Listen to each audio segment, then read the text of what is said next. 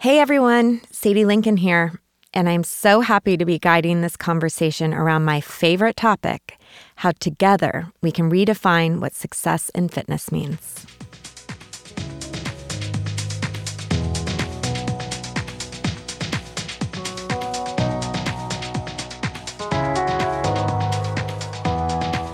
Today, I'm here with Kelly McGonigal, a health psychologist and lecturer at Stanford University, who's known for her work in the field of science help, which focuses on translating insights from psychology and neuroscience into practical strategies that support health and well-being. Kelly is the author of The Willpower Instinct, The Upside of Stress, and just out, The Joy of Movement. I loved this book. During our conversation, we dive into her fascinating research that explores how physical exercise can be a powerful antidote to the modern epidemic of depression, anxiety, and loneliness. This is right up our alley here at Barre3. Since the beginning, we created Barre3 to help fight lonely. We know building community is just as healthy and important as building strong muscles.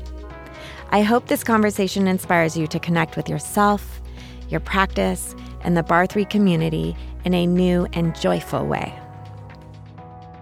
All right, Kelly, thank you for coming all the way to Portland to see us. I'm excited to be here. It's so great to meet you. I'm so happy you're here. So to kick things off, you just took your first Barre3 class. Yes. How would you describe it in 3 words? Empowered, strong, and flow. Flow. Oh, love it. Empowered, strong, and flow. I feel like I could talk to you about your first experience this entire time we're recording. Ask me about it because I really enjoyed class and I want to talk about it. Okay, a little bit, but more importantly, I want to talk about you and your fantastic background and your book that you just released, The Joy of Movement, which is sitting on my lap. And I was just telling you before we started, I know for certain that this is going to resonate with our entire audience and specifically all of our Barre3 instructors. I hope so, because I believe that facilitating group movement experiences is one of the most amazing contributions that people are making to the world. Yeah, so I do too. I'm a little biased, but this book put the science behind why it feels so good to be in a group environment while moving. And it's something I always knew, like, inside of me. But to have the evidence now to back that is really, really refreshing. And not just as proof, but I feel like sometimes the science helps me understand my experience so that I can enjoy it even more. Mm-hmm. It's like it's both validating, but it inspires me to actually approach, whether I'm teaching or taking a group class, to really understand what the magic is, so I get even more of it. Right. Okay. Well, we'll get back to the Barre3 class. Okay. But as I mentioned, I just read your book, The Joy of Movement. I absolutely loved it, every single word of it. And I especially loved hearing a little bit about your origin story when it comes to fitness and your love of group exercise. Yeah. Do you want to talk a little bit about that and also your background so we all have context about who you are? Yeah, so I first discovered what was called calisthenics and then aerobics in the 80s when I was a kid. Mm-hmm. And my mom would buy workout videos at garage sales, bring them home, never do them, and I would pop them in the VCR. And I just fell in love with moving my body in synchrony with other people's bodies on TV to music. I loved the feeling of like strength and control from the calisthenics, which is so much like barre, mm-hmm. and the dance element and things like jazzercise. And it was funny because I was one of those kids that was called a gym class loser. I was terrible at sports. I was a slow runner. They actually put me in a remedial gym class at one point because I was so uncoordinated. And yet somehow when I was asked to move my body in these very specific ways and to synchronize with a beat and to synchronize with what I could see other people doing, it's like I unlocked my body's intelligence and I had a totally different experience of movement. And I got hooked. I, used workout videos all the way through high school. Mm-hmm. I discovered actual group exercise and yoga when I was in college. And okay, let's back up to the 80s workout videos because Jazzercise was number one, the original. I did this. It's on YouTube. And to sort of celebrate my book coming out, I actually went back and did that first video. No way. And although it's a little bit cheesy, first of all, I remembered the choreography, which I couldn't believe I haven't done it in muscle memory. Almost 30 years. And it's still amazing because even if you remove the cultural trappings from some of these old workouts, there is still the inherent joy of moving your body in expressive ways, of feeling your own strength, of singing along, which is one of the reasons I loved jazzercise. I loved my first experience with group exercise. Well, yeah, fitness as we know it today. I think fitness was basically invented in 1980, like as we know it, right? Yeah, there was a revolution, right? It came on the world stage, and Jane Fonda was a big, pioneer, and she's who introduced me to aerobics, and with my mom in my living room, and so that whole part of your story, I mean, everything you just said is me. Yeah, I know. I remember being with Craybaugh was our gym teacher in middle school, and he's a really great guy. He had a raspy voice. He's like your typical gym teacher. And I remember doing box jumps and wall sits and having to run stairs and feeling just demoralized. Like it hurt. It didn't feel good. I felt silly. I didn't feel strong. People made fun of me about the way I ran. I mean, so many things that you write about are me, and how I discovered my joy of moving to music in more of a like traditional sense was a class called cheer and dance at middle school. And it was just, I was like, okay, well, if this is fitness, I'll do this. And I think that's what led me to be a cheerleader, which I wasn't very good at, but that's how I got down that path. Okay, so your love of group exercise began in the 80s. Then you started to teach. When did you start teaching class? My first year in graduate school. I was taking a ton of dance and yoga classes and group exercise, basically to survive, to keep my sanity. It was grad school. It was stressful. I'd moved across the country. I lost my entire social network, and I was so busy trying to be a successful graduate student that I really hadn't formed any close friendships. And the movement classes I was taking was where I really felt connected to myself and to community. And it was helping me maintain my mental health. And my yoga teacher at Stanford was moving, and she actually said, you should teach. And she encouraged me to take a teacher training. And I basically spent the summer after my first year in graduate school doing trainings, getting certified from ACE as a group fitness instructor, and eventually auditioning to teach yoga and dance fitness at Stanford to other graduate students. And was that intimidating for you? So I actually took an entire class called The Psychology of Shyness that summer, where the purpose of the class was to help you deal with your own anxiety. They called it shyness. I mean, this was 20 years ago. We were trying to be polite, I guess. But it's basically for people who would deal with a lot of shyness and anxiety. And our class project was to pick something that was meaningful to us, but that we had been avoiding out of fear. And so I was like, this is it. I'm going to become certified, and I'm going to audition by the end of this class. And it was totally overwhelming to do it. And I actually, I remember right before my audition, I was so anxious. I considered walking home and pretending that it had never happened because, my heart was beating so fast. And I was like, this is so important to me, and I was so overwhelmed with anxiety, but I stayed and I did it. And I have a specific memory of the second class. So it wasn't my audition class, which is funny. They made you teach strength, cardio aerobics, kickboxing. I had to teach instead of you do your best thing, they make you teach 5 to 10 minutes of every single format on the schedule. So it was kind of a crazy class to teach. Wow, yeah. And the first dance fitness class I taught for them, I was watching people. We were doing isolations and kicks across the floor. And I remember the song was Right on Time, which is Fabulous House Anthem. And I remember watching people move and smiling and the energy in the room. And I literally had a thought in my head, this is what I was born to do. Yeah. And I still feel that way every time I teach a class. Well, I loved your, I don't know what chapter it's in, I forget, but you talked about how the physical and emotional benefits of being an instructor. Yes. And that there's... People don't talk about this. Talk to me about this, because I have some interesting thoughts about it as it relates to specifically Barre 3. And I have some questions around it. So specifically trust. So let me explain that. So what the science shows is that when you move in synchrony with other people, it elicits a bonding response in your brain and in your body. And when you move in synchrony with someone else, you're more likely to like them afterward, to trust them, to feel similar to them. And there's something particularly powerful about mirroring someone else's movements. So when you think about what's happening in a group movement class, everyone in the room is spending at least some part of the time looking at your body moving, whether you're demonstrating or doing the whole workout with them.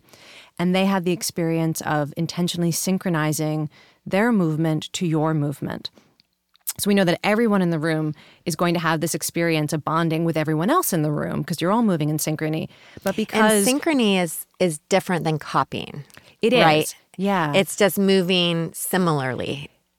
Right? It is. So it's not like carbon copy. No. It's the idea that, if I'm lifting my arms overhead and I can see you in my vision or my peripheral vision, and I see you moving your arms overhead, and maybe we're both inhaling at the same time. Right. What happens is my brain does not experience us as two separate units, like I'm moving and you're moving.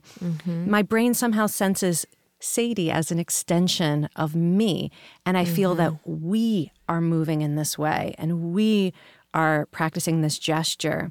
And so the synchrony is really what happens is you have a sense of being connected to other people through shared intention and shared action. So it's not even so much does it look exactly the same or is the timing exactly precise. It's this idea that we are doing something collective. Right. And when that happens, right, so you feel bonded to everyone else. But when you're instructing a class, right, so everyone in the room is having that experience with you. And if they come back, they repeat it. So over and over, people start to really, it's almost a form of projection where they view you as being so trustworthy. They like you. They feel connected to you. And also they're probably getting the endorphin rush of the movement, and they feel empowered and they feel good about themselves. And some of that sort of rubs off at, people project it onto the instructor. And, I mentioned that I dealt a lot with anxiety, and something about teaching movement. I know I growing up and into graduate school, I guess I just always assumed that people didn't like me. It wasn't like my experience of life was everyone hated me, but it's just sort of like my assumption about the world would be that, you as a stranger, as a human being, wouldn't necessarily like me or care about me. When I started teaching group movement, I think a lot of people feel that way. Yeah, well, yeah. And of course, it's probably not true. I mean, probably most of us are not enough. Phenomenally likable. Right. But we have this inner dialogue yes. that's I'm not enough. And that people are judging me. Right. And if people really knew the real me, maybe they wouldn't like me or trust me. And when I started teaching group movement, I still remember the first things that would happen is I would be walking around campus and people would smile and wave at me. And I'd be like, oh, I think that woman was in my class last week. And this, like, that I would walk around in the world and what felt to me like strangers were smiling at me and waving at me. It was like a totally different universe I was living in. And I started just sort of smiling and waving at everyone that I saw. It sort of brought something out in me. Because you were seen, you were heard, you felt a sense of belonging. Yeah. Yeah. And I started to feel like it was my responsibility to, it allowed me to realize that it was my role to offer that to others. It was the first place where I received it from my own students.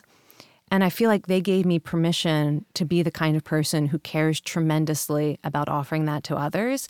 It's like I didn't even know that I could create belonging for others because I didn't feel like I belonged. Right. And then it self-actualized. Yeah. And then you grew into that. I grew into it because my students made me belong and then allowed me to become the kind of person who would so greatly prioritize and feel privileged to try to do that for others. Right. I've witnessed that over and over and over again in our Barre3 classes. One of my favorite things is to witness a client become an instructor. And I always tell them, like, during our instructor training, it would be like me learning to play the violin right now as an adult. Like a brand new skill as an adult to learn is powerful and beautiful in itself. And then to witness that building of trust between clients and the new instructor of clients, and the sense of belonging and community is always been one of my favorite parts of being a part of Barre3 in this company and growing. We have over 1,400 instructors now that have gone through this process and continue to learn and grow.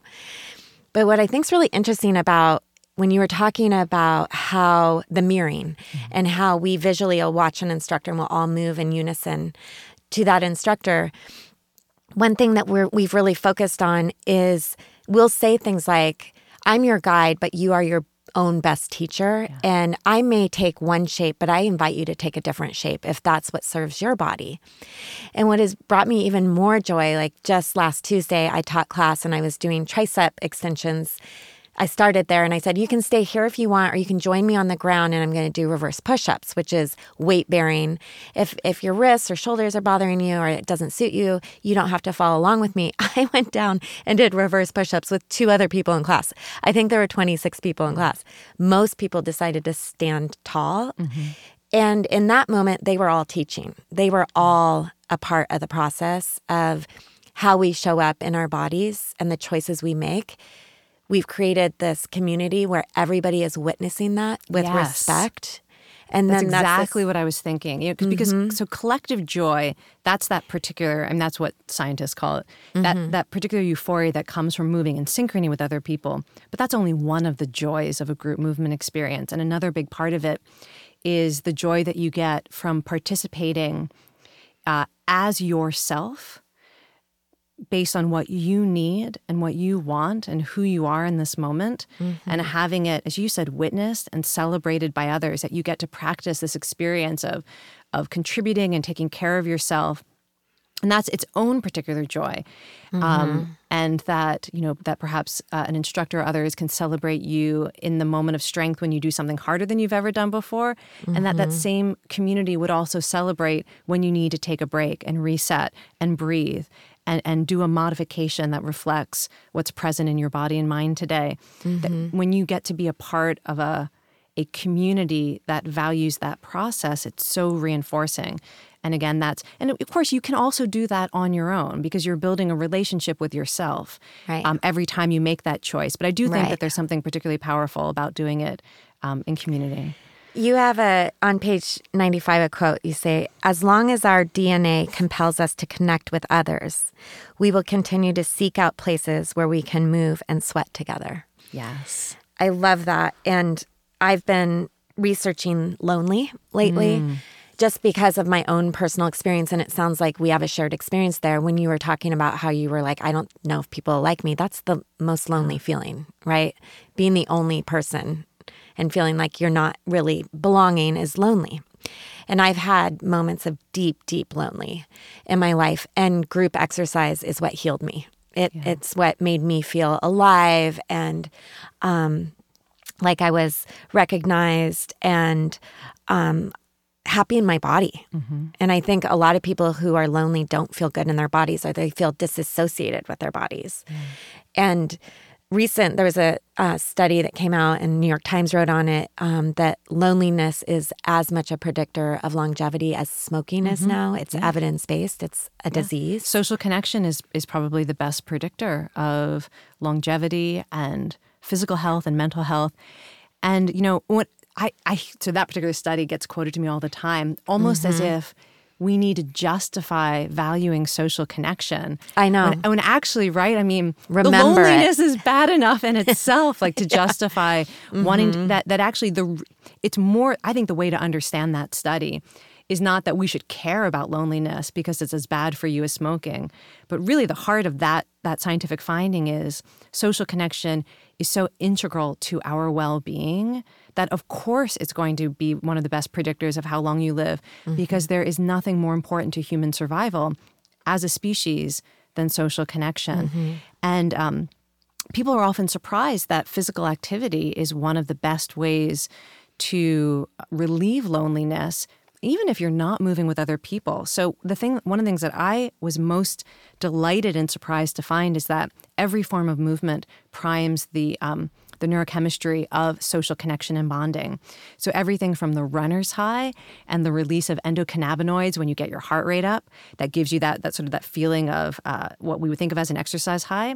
That is increasing the joy that you get from connecting with others. It makes you more sensitive. So that chemical that's released primes you for having more joy in relationships after you're done running. It helps relieve social anxiety. It enhances the pleasures of play, of cooperation, of teamwork, of listening, of telling stories. Like endocannabinoids, which is what cannabis mimics, but it's a slightly different effect than when it's naturally occurring in your brain. Endocannabinoids basically make us a more social version of ourselves. And you can get that kind of high, that neurochemistry, from any type of movement that gets your heart rate up a little bit. So, barre is a perfect example. You don't need to kill yourself with exertion. Like the sweet spot for creating the neurochemistry of social connection is actually pretty much moderate intensity. Can you say that again? Because I underlined that, I highlighted that, because we have been brainwashed in the fitness industry to think no pain, no gain. That the harder you go, the more you beat yourself up, the more you're drenched with sweat, the better it will. There is value to not the beating yourself up part. Right. I mean, but I think that the reason there is value to high intensity, and absolutely there's value in pushing ourselves beyond comfort, and that sense of resilience and grit and confidence, it is a different and power. Thing. And if what you're looking for is connection, right. What I'm really fascinated in is our collective relationship with exercise and movement. Yeah. I think it's broken. Yeah. Overall, I think most people have a broken relationship with fitness. Fitness isn't broken. Fitness works. When you study it in a lab, as you know, when you really research it, it's so good for us. And we know that. We've won the hearts and minds of everybody. We know that fitness is good for us. We want to do it. We really want to do it, but we don't. And that's the question I have. We have a $30 billion fitness industry, but our health is on a serious decline. And there's a disconnect. And so what we're tackling at Barre 3 is figuring out, how do we mend our relationship with fitness? And when we anchor fitness and exercise to pain, to going really hard, I think what happens often is people jump into exercise really hard and then they have a negative association with it. It hurts, it burns, it's a chore, it's a drag. It's what other people do who are fit. But when we exercise in a moderate way, and everybody's different, where your heart rate's up just enough, where you're out of discomfort just enough, that's when, as I underlined in your book, joy and the amazing happy chemicals are released, right? So one of the studies that I found really fascinating looked at how we interpret physical sensations of effort, and actually had women do a moderate intensity workout that was definitely challenging for them. And they asked them to talk aloud every thought that goes through your mind while you're doing this workout. And they found that some women, as soon as their heart rate started to get higher, and when they started to sweat, they had these negative thoughts like, this means I'm out of shape. This means I can't do it. Maybe there was shame around sweating because they associated sweating with being sort of unattractive or maybe too large. And there was this possibility to have this negative stream of thoughts. And when that was the dominant experience, those women did not enjoy their workout. So it was that inner dialogue of, I'm not enough, I'm not enough, this is hard. It was particularly interpreting physical sensations of effort as indicating what's wrong with you. And other women would take those same physical signals, my heart rate is higher, and they would think, wow, this means I'm getting stronger. They would interpret their sweat as a sign that they were doing something good for their bodies. And when women had that kind of interpretation of effort, they enjoyed the same workout much more, even though they were all working at the same intensity. And again, this is where I think a big part of getting joy from movement is mindset. And a lot of times, like when you said people jump into super high intensity, they're dealing with those voices in their head that are saying, I'm too old for this, I'm too out of shape for this. They interpret it as a failure experience, even though what those signals really mean is you are getting stronger, you're brave, you're challenging yourself. Wow, my body can accomplish so much. People often need an environment that encourages those cues. Like even just this morning in the Barre 3 class, my instructor Holly was saying, if you sense that you need to take a moment and reset, that's a good thing. It means that you really challenge yourself. And when you take that moment That like you can actually celebrate that you got to the point where you needed to do that. And Right. think about what the natural Instead voice in of your like, head could be, I'm totally, why couldn't yeah. I make it? You know, Right. everyone else is still going. Right. And so I think that one of the reasons sometimes people abandon their attempts to work out is because they're dealing with these voices in their head that maybe from past movement experiences, from our culture. Comparison. And so I we think need, trying to we work need other out people to who be, can give us a different way of thinking about it. I think it's so interesting. Again, that was a part I underlined in your book, about those two voices, that a shift in what we're telling ourselves as we're moving has profound impact on our health and well-being. Yes. And just noticing with compassion when that inner critic comes on, like, oh, this is too hard for me. Yeah. I can't do this. Or I'm going to just work through that bad pain in my shoulder and plank because I don't want people to see me give up. Right. And you know what's Which so is, amazing is like, we all do that. practice that in a movement experience. You practice the self-care when you need to, you rest in order to re-engage, or you feel the physical signs of effort and you say to yourself, I am amazing. That now the next time you have to do something that's difficult but meaningful to you, you'll remember that. You'll have an embodied, visceral memory that you are someone who can choose to do something hard when it's connected to your values. Or you'll be at a breaking point where you really do need to rest in your life, and you will have an embodied, visceral experience and memory that you are someone who can choose to do that, even if you're worried about being judged by others for needing to take that break and to recover. And I think Right. we learn so well from movement because our minds, we make meaning out of movement. Practicing something in a physical environment is one of the best ways to learn a new psychological skill or strength.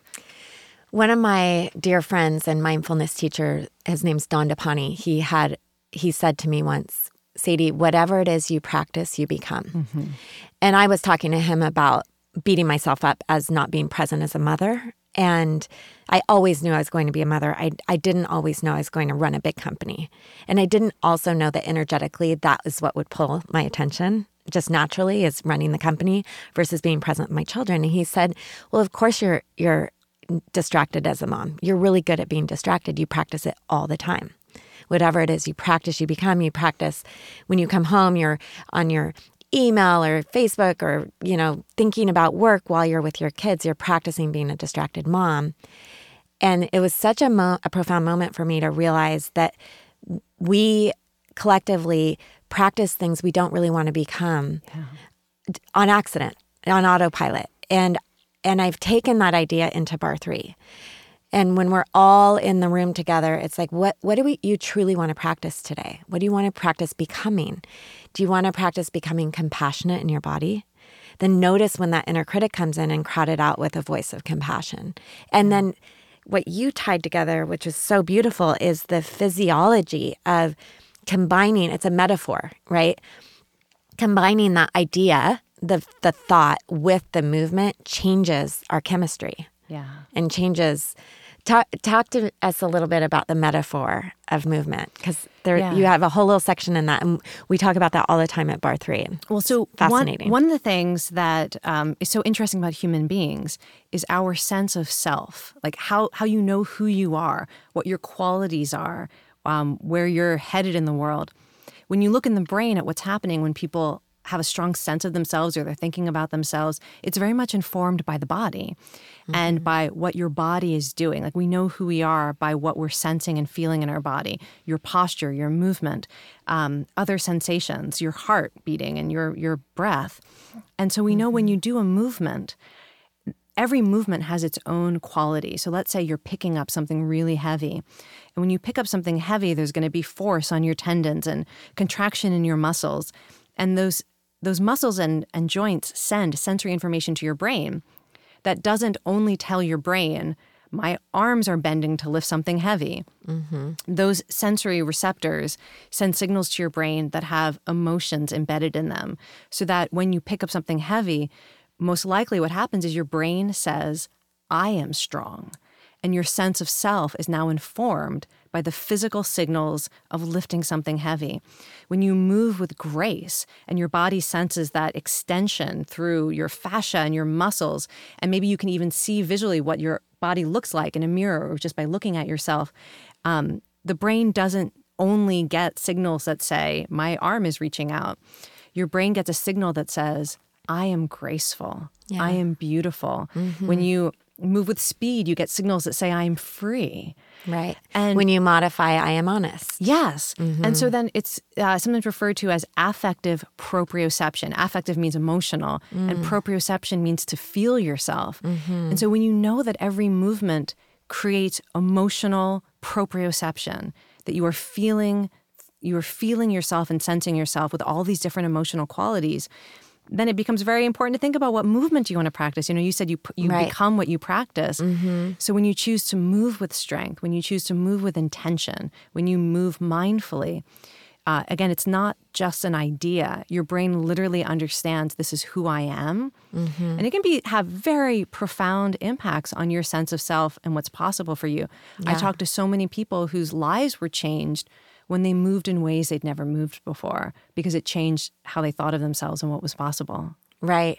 Yeah, you described the woman, the Tough Mudder woman jumping off the plank and her... She rewrote a traumatic experience from childhood. Right. Yeah, this was a woman who had been taught to swim by being forced to jump off a high dive, and she didn't want to do it. And her memory of this from decades earlier is that the swim instructor actually followed her up and said, if you don't jump, I'm going to push you off. You are not allowed to climb back down. She had this hugely traumatic experience that caused a fear of water for her whole adult life.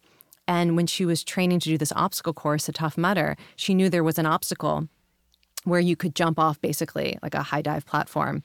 And Tough Mudder is so great because you can skip any obstacle you don't want. There's a real sense of choice and empowerment. That's a good footnote. I know, it's so important, right?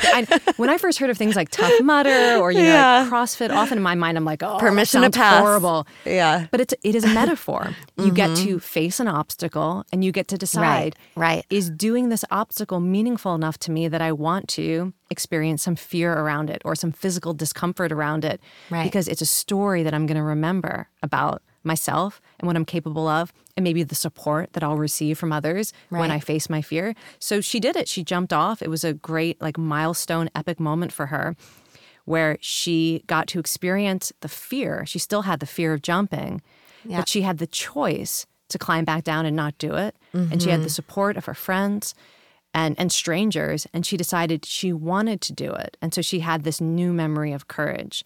And I feel like, there's so many opportunities in movement. We can tell that kind of story. rewrite our stories Yeah. to be more aligned with who we know we really are. Yeah.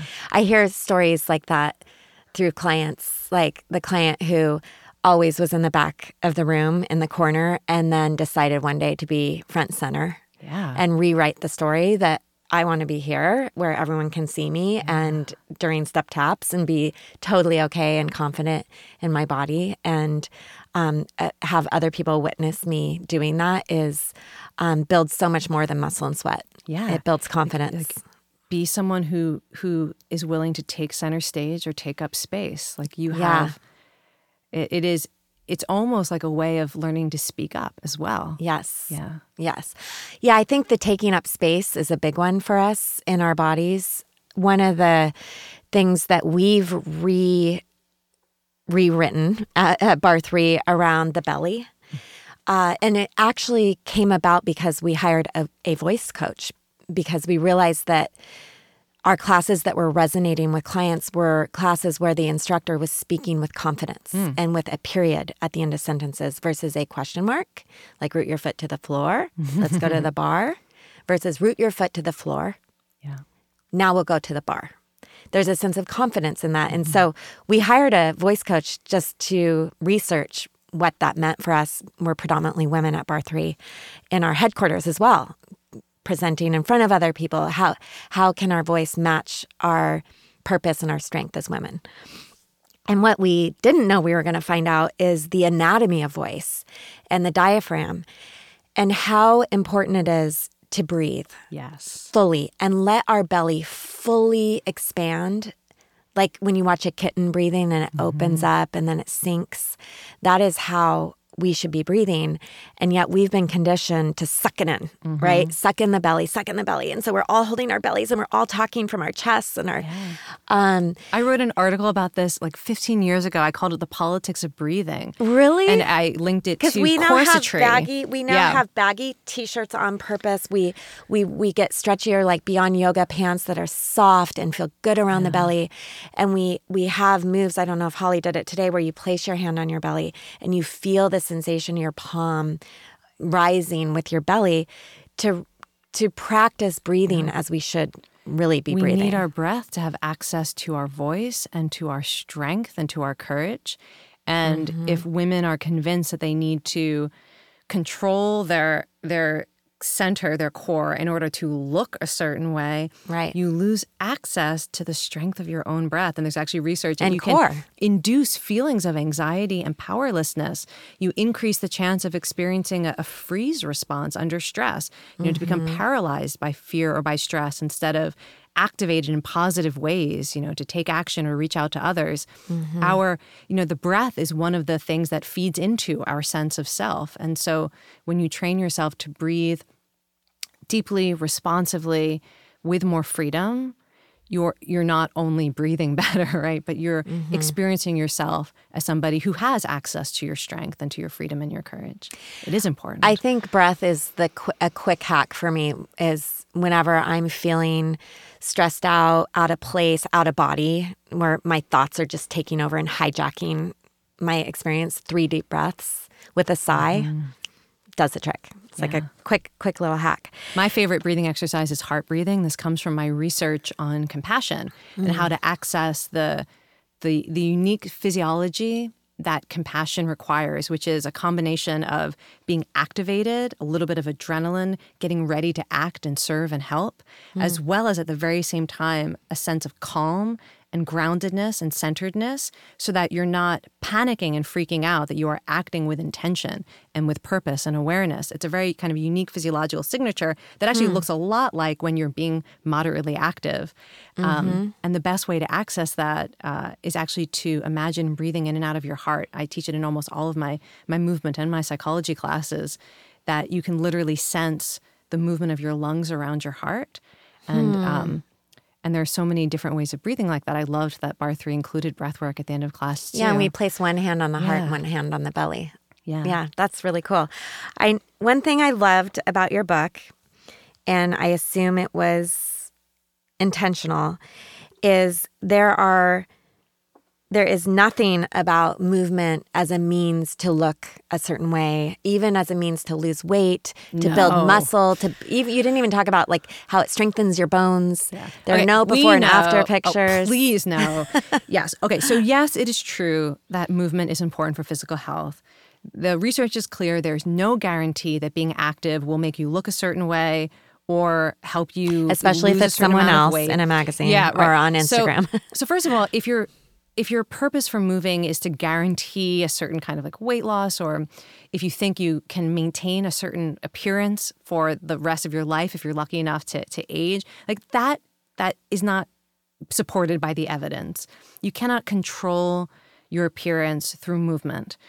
You can certainly improve your health, your physical health through movement. But we already know about the physical health component.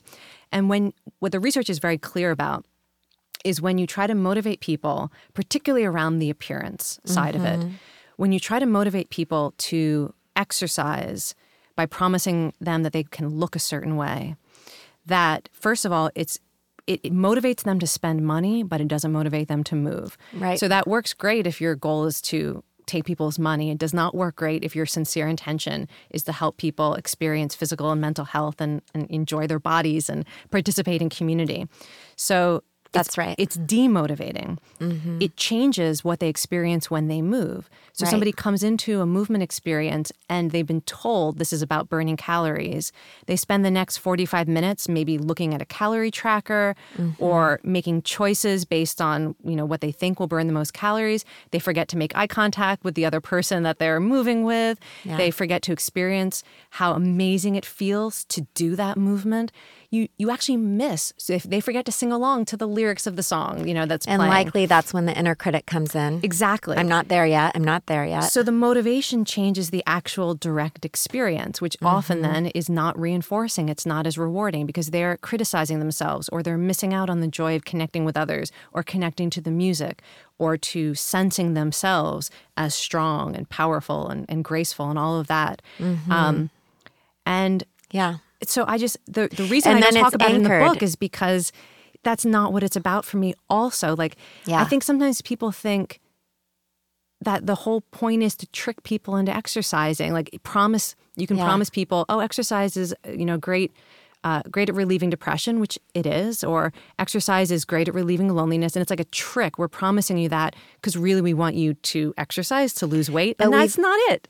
I want you to actually be happy. And we've always enjoyed movement. Yeah. That's what struck me when I was reading this is, this isn't about discovering the joy of movement. This is about remembering the joy of movement. If you look at what we would define as the central joys of being human, connecting, celebration, mastery, purpose, cooperation, the transcendence that we feel in nature, courage, music, resilience, so much of the natural inherent joys that we crave as human beings, they are connected to movement, and they always have been. It's why if you look at every culture in the world, when they want to experience joy, or they want to experience community, or they want to deal with loss and grief, every culture in history puts movement at the heart of those traditions and those practices, because movement is how we experience them. That, is so good to hear from someone like you who has researched this. Your entire career has been in some kind of avenue around the science behind movement or emotions, stress, willpower. And it is such a practice for all of us to remember that, because the dominant message out in the world, and I'm a part of the fitness industry, so I'm very self-aware of this. And we are changing the story at Barre3.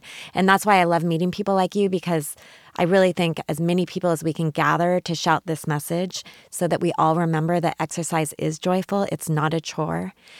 And that the promise to exercise to look like someone else or a better version of yourself is not evidence-based. It doesn't work. It fails us every time. And yet we all individually feel like we're failing. There is such shame in our bodies. There's such shame in movement. And that's what's so sad for me is to realize that I have a 15-year-old daughter. It is normal for teenage girls to not like their bodies. And we've kind of normalized it. It's like, oh, that's a phase. They'll get over that. That is not okay. It's not okay that our dominant conditioning is around not loving our bodies so that we buy fitness products and services to then finally love them. Talk about having to practice what you want to become. This is really important across the lifespan. Some of the classes I teach are specifically with older adults, people who are dealing with a lot of changes to their body, a lot of injuries, a lot of serious illnesses.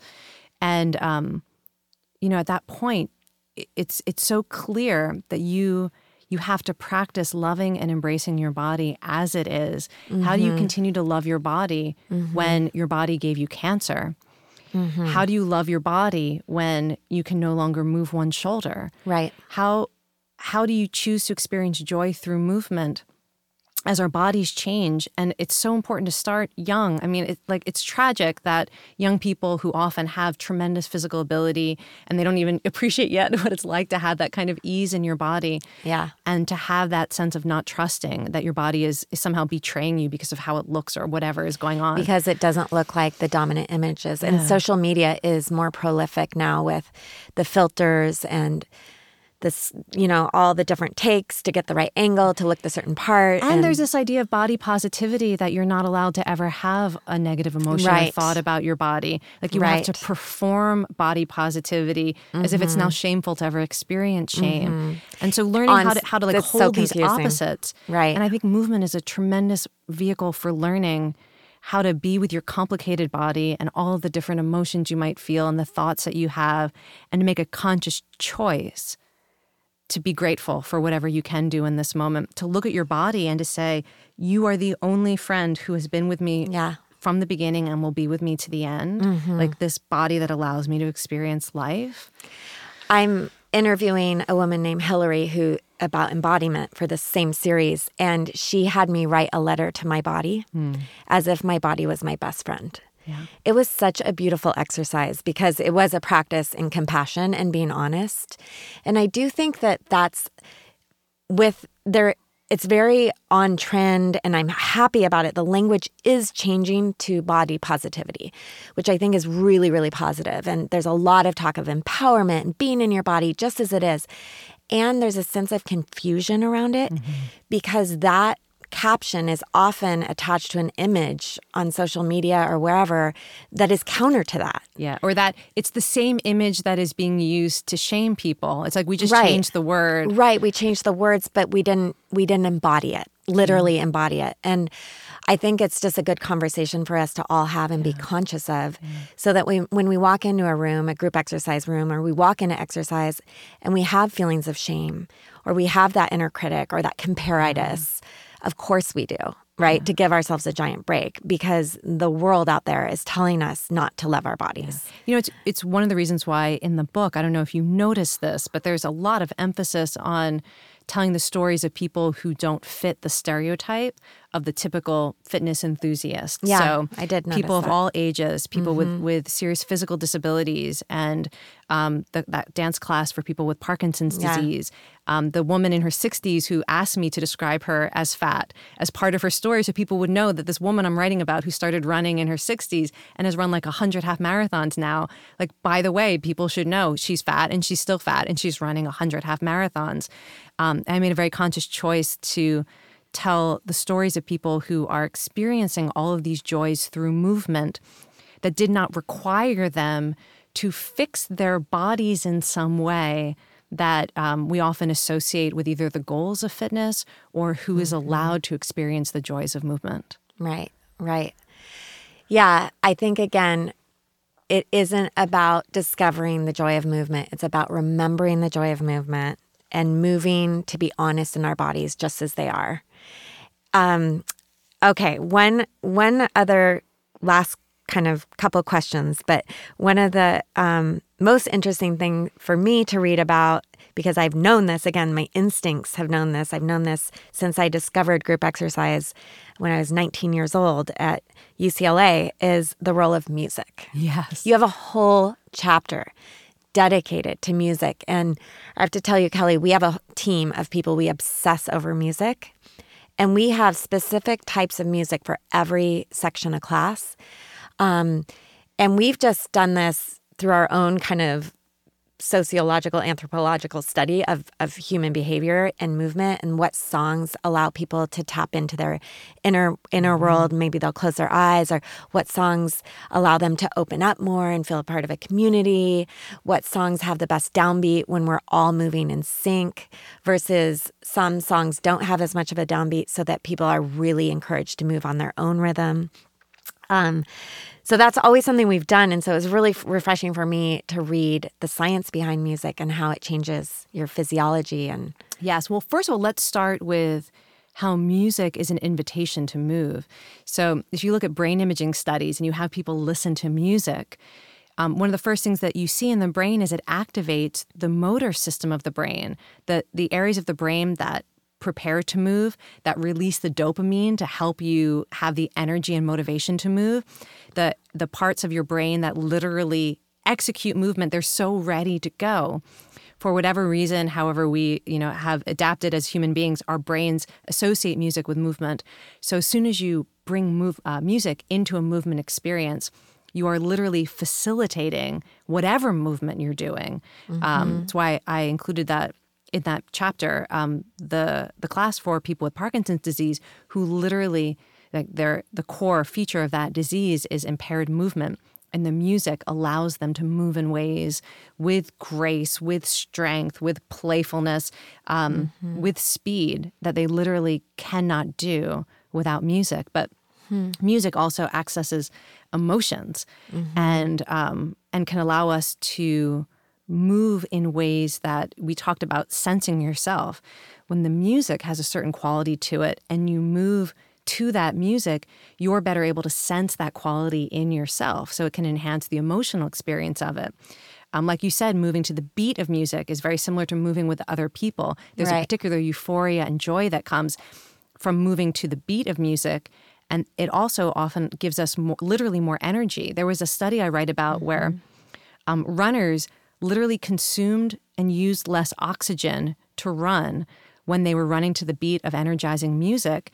Like, it's as if the music is literally supplying you with energy to do the same amount of work. Well, you see Olympic athletes listening to their power song right before a race. Absolutely, yes. I mean, and that power song, I mean, the idea that the lyrics of a song, too, can put you in the right mindset.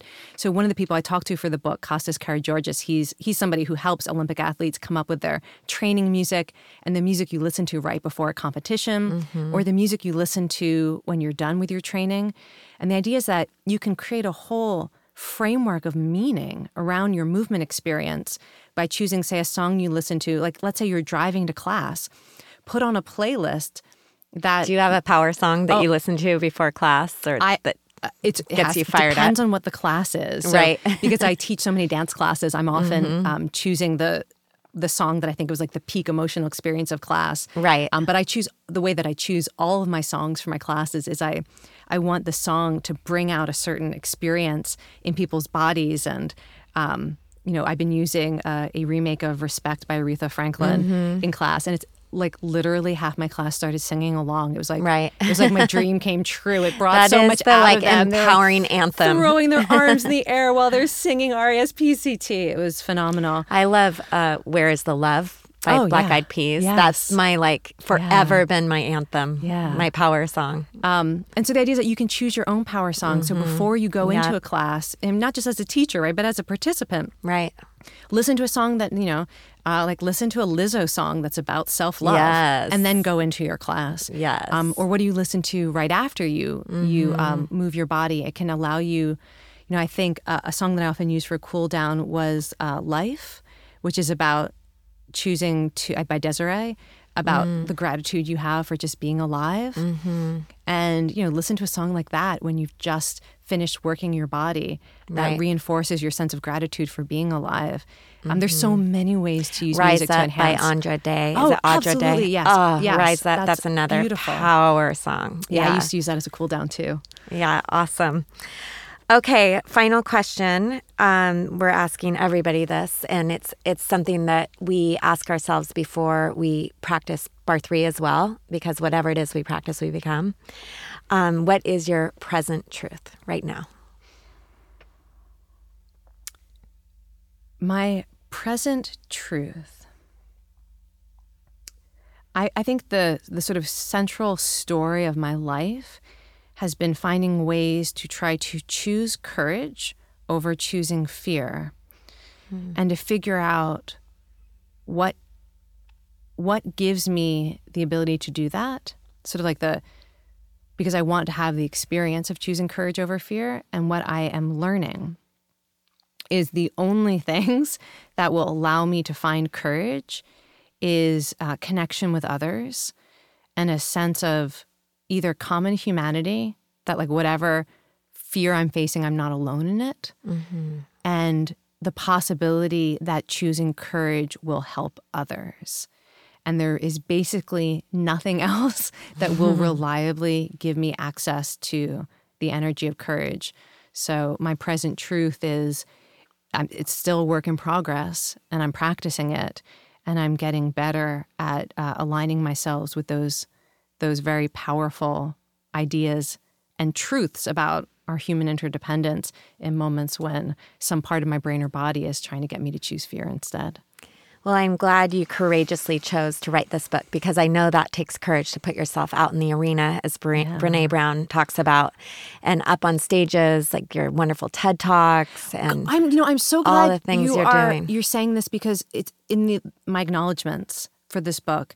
I say how grateful I am to the people who shared their stories for this book. I mean, it's one thing to write a book, but I was blown away by people who are willing to share their stories. Yeah. The stories that I tell in this book about people's relationship with movement, I chose the stories that involve tremendous vulnerability as well as strength. And to think that like somebody would openly share their story of how movement helps them deal with suicidal thinking and choose to live. It's an incredibly vulnerable story. And what do they get out of it? The only thing they get out of it, they told me they were doing this because they wanted to help others. Right. So that, the courage, I am so grateful to the people in this book who told their stories. Yeah. And I feel like they're the heroes of the book. Yeah.